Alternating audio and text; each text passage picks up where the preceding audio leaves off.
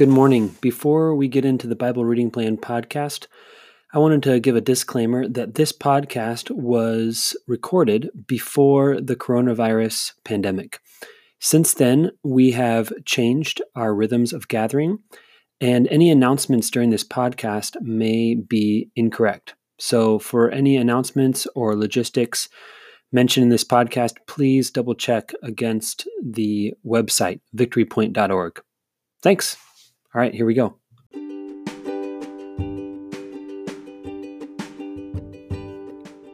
Welcome to the Bible Reading Plan podcast by Victory Point.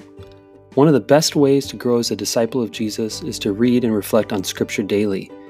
We created this podcast to guide you through our daily Bible reading plan that helps us dwell in God's Word as we grow together in listening to the Spirit. Whether you're on your commute, doing dishes, or just getting up in the morning, we're glad you tuned in.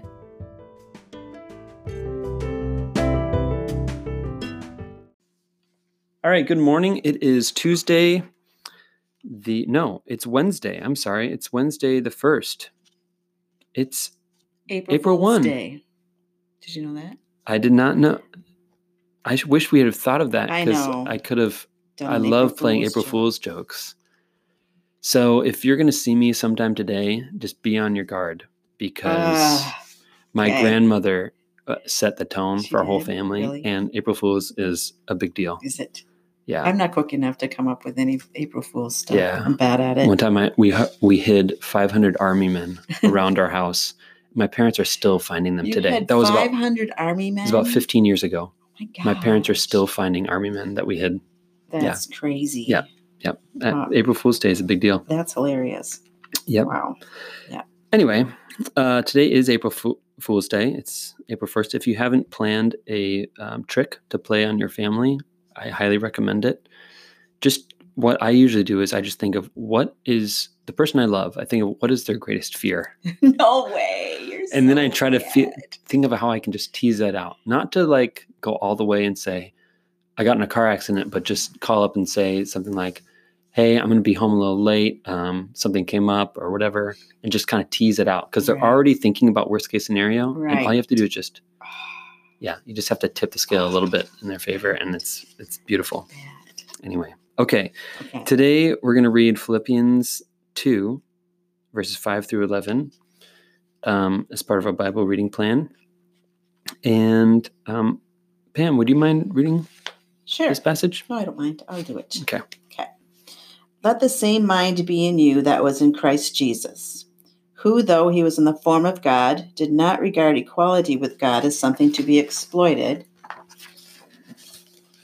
but emptied himself, taking the form of a slave, being born in human likeness, and being found in human form. He humbled himself and became obedient to the point of death, even death on a cross. Therefore God also highly exalted him and gave him the name that is above every name, so that at the name of Jesus every knee should bend in heaven and on earth and under the earth, and every tongue should confess that Jesus Christ is Lord, to the glory of God the Father.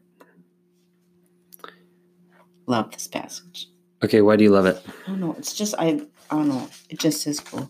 It just talks about who Jesus is and how he humbled himself, but then was also glorified and praised and exalted by his Father.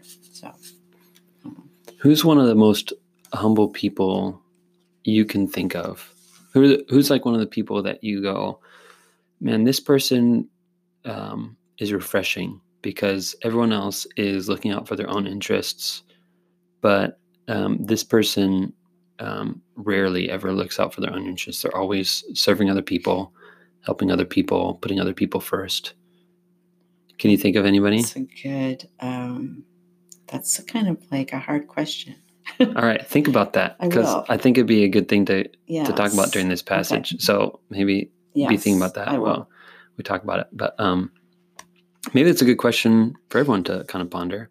Is who is one of those people that you look at and you go, wow, they are one of the most humble people I can think of. Never trying to serve themselves, always looking out to help other people. Think about that. Okay. One of the things that grabbed my attention about this passage is the word though, which I think is not a good word for translating this passage. Right. So this is what I mean. Let the same mind be in you that was in Christ Jesus, who, though he was in the form of God, did not regard equality with God as something to be exploited. So that is to say, the way I read that first glance is, people who are God, namely God, Right. the way that God is that he would never stoop to be with us because God is God, and God doesn't do that kind of stuff. And we think of gods, or in our case, God, as being those who are high and above and don't like coming down to us. Right. And we don't deserve their time. They don't want to be with us, whatever. Though he was in the form of God, did not regard like this is an exception. This is an exception to the rule that usually God does regard equality with God as something to be exploited. Right. You know what I mean? Yes. Usually God, what's usually the case is that God takes advantage of his godliness and stays God, you know? And I get that picture because it says, though, like he made an exception to the rule. He should be staying high and above, but because he made an exception, he became, humbled himself. Yes. Right? Yes. But another faithful translation of the Greek here, instead of though, you could switch that for because. Oh. Doesn't that shift it for you? Yes. So imagine this. Let the same mind be in you that was in Christ Jesus, who, because he was in the form of God, did not regard equality with God as something to be exploited. I like that. Which it totally changes the meaning to say the nature of God is self-sacrificing. Yes. That's God's nature, and it changes our perception about what God is like. And it reminds us that it's not an exception to the rule, it is the rule. Right. God teaches us something different than what we tend to think about God, which is that God would never do what he does. God would never do what Jesus did. And Jesus was the exception that came down and stood between him. He put himself between God and us and made God do something that God really didn't want to do, which is forgive us of our sins. That's because of the though word. But when it says because he was in the form of God, that shows us that Jesus is the perfect image of the Father, which is true to testimony of Scripture, right? That's what we believe about Jesus. Is he's the perfect image of the Father. Yep. And he shows us exactly what God does, which is sacrifice himself for the people he loves, which is us. So when Jesus dies on the cross, Jesus is doing so on behalf of the whole Trinity. Not, it's not a insubordinate son who's acting out and doing something the Father wouldn't approve of. Yep. He's acting on behalf of the entire Godhead and saying, this is what we do. Right. We lay our lives down for our creation. That's what God is like, which corrects. It's easy to understand why we favor the though language, is because as humans, we tend to think God doesn't really want to do what he did. He did it because he had to. Right. He did it because Jesus made him do it. Yeah. But if we switch that to because, it helps us see a totally different side of God, which is that God's nature is to be self-sacrificing, which I love. I love that too. That opens me up to God's love in this passage to go, wow, Jesus is doing exactly what God wants him to do. Yes. He's obeying the Father and emptying himself. And it points to the way that the upside down nature of the kingdom, that those who humble themselves are exalted, that Jesus who humbled himself was exalted, and that he's turning over our common narratives of, if you humble yourself, you're just going to be stepped on. Right. If you take the low road, people are going to walk all over you. Right. If you turn the other cheek, which is what yesterday's passage was about, or wasn't it? Mondays. Monday's passage was about, yes. people pulling out the beard and striking the back, Yeah, and yeah. and in our world, if you turn the other cheek, someone's just going to hit you again, and you're just going to get pummeled and bullied and pushed around. And this sets a different narrative to say that's exactly what Jesus did. Jesus was pushed around and he was walked on, but God exalted him. Right. And that's what matters. So I don't know. That's something that I love about this passage that has been really teaching me more about God's heart. Definitely. It's great. Yes. Love it. So good stuff. Let's all think about one person. Yes. Who exemplifies humility, who is always looking to serve other people. I'm thinking of a few people. My neighbor Tom. And not to say anybody could be the spitting image of Jesus here and be a perfect Messiah, right? But I'm thinking of Tom, who helps me fix my bike. He knows he can do things that I can never do. Gotcha. And he's always willing to help. That's something that I'm really thankful. And when you tell him something's going on in our lives, he's always like, whatever you guys need, I'm here to support. That's cool. I got your back. Always responds to my phone calls and texts. He went and helped Rachel buy my Christmas present by driving 2 hours north to go get it. Wow. Did not ask that. It's just over and above. I'm also thinking of another guy back in San Diego who was just always, his name was Jamie Nelson, always looking to help, always setting aside time for you, never seemed busy, never seemed absorbed with himself, even though he had tons of gifts and skills, always looking to put others first and celebrate other people and their accomplishments, never talking about his own accomplishments. For me, that's a picture of humility. Yeah. For sure.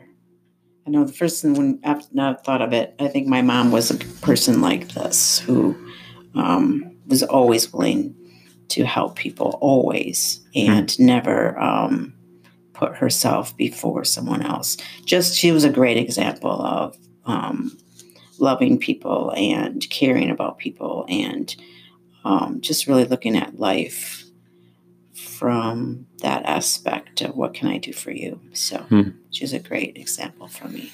Yes. That's awesome. Yes. We watched,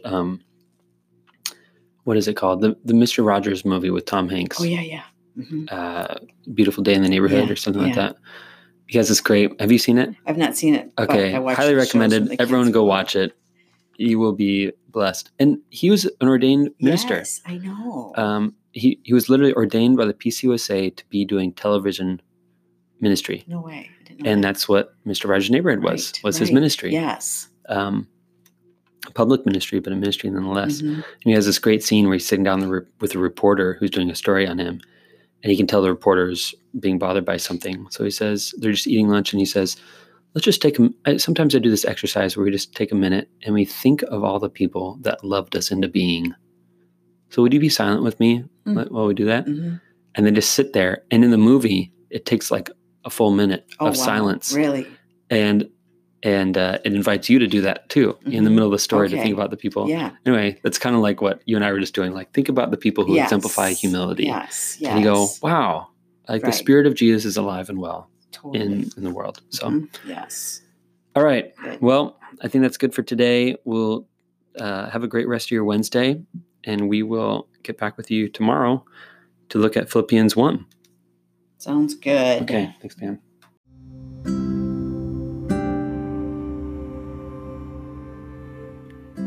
Before we go, I wanted to read 2 emails that I was sent recently. This is sent yesterday and on Monday from you guys. One is from Joy Ensing, who sent me an email on Monday morning. It said, "Good morning, Brendan. I want to let you know how much I am enjoying the podcast. Hearing familiar voices from church, reading the scripture, and talking about it has been a highlight of my day. Before all this, I'd been reading the Bible on my own, but this just adds a new dimension for me. Also enjoying the church gatherings on Sundays. Thanks for all your technology training. Hoping to be able to see our church family again soon. Miss everyone so much. Continue to pray that more people come to know God through this situation. Have a great day. Thanks for that email, Joy. And yesterday, Travis also sent me an email about the podcast. He says this: I remember you saying on the podcast in early March about the episode of Nicodemus and understanding the Spirit. So Travis is referring to The Chosen, which is a video series about the life of Jesus. So I mentioned in March about the episode of Nicodemus and understanding the Spirit. Back to the email. I know I'm trying to understand. I just watched that episode tonight with my family. I think it's my second most favorite scene so far, second to the healing of Mary. I love the rich dialogue and Nicodemus struggling to identify and reconcile the Spirit acting in his life. It was awesome. And I've not forgotten about the comparison of the Spirit as a wild goose. I think I cracked up laughing every time I heard that. Thanks, Brendan. I felt like I should send a quick note. Hope you are doing well and look forward to Thursday. So thanks, guys, for sending me emails, and I hope this encourages more of you to just send emails. Let me know your reflections and thoughts about the podcast. Keep them coming. Hope you guys are well.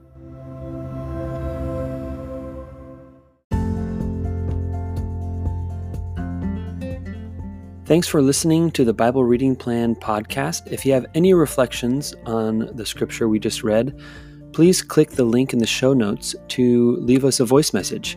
We'd love to hear from you. Let me send you on your way with a blessing. The Lord bless you and keep you. The Lord make his face to shine upon you and be gracious to you. The Lord lift up the light of his countenance upon you and give you his peace.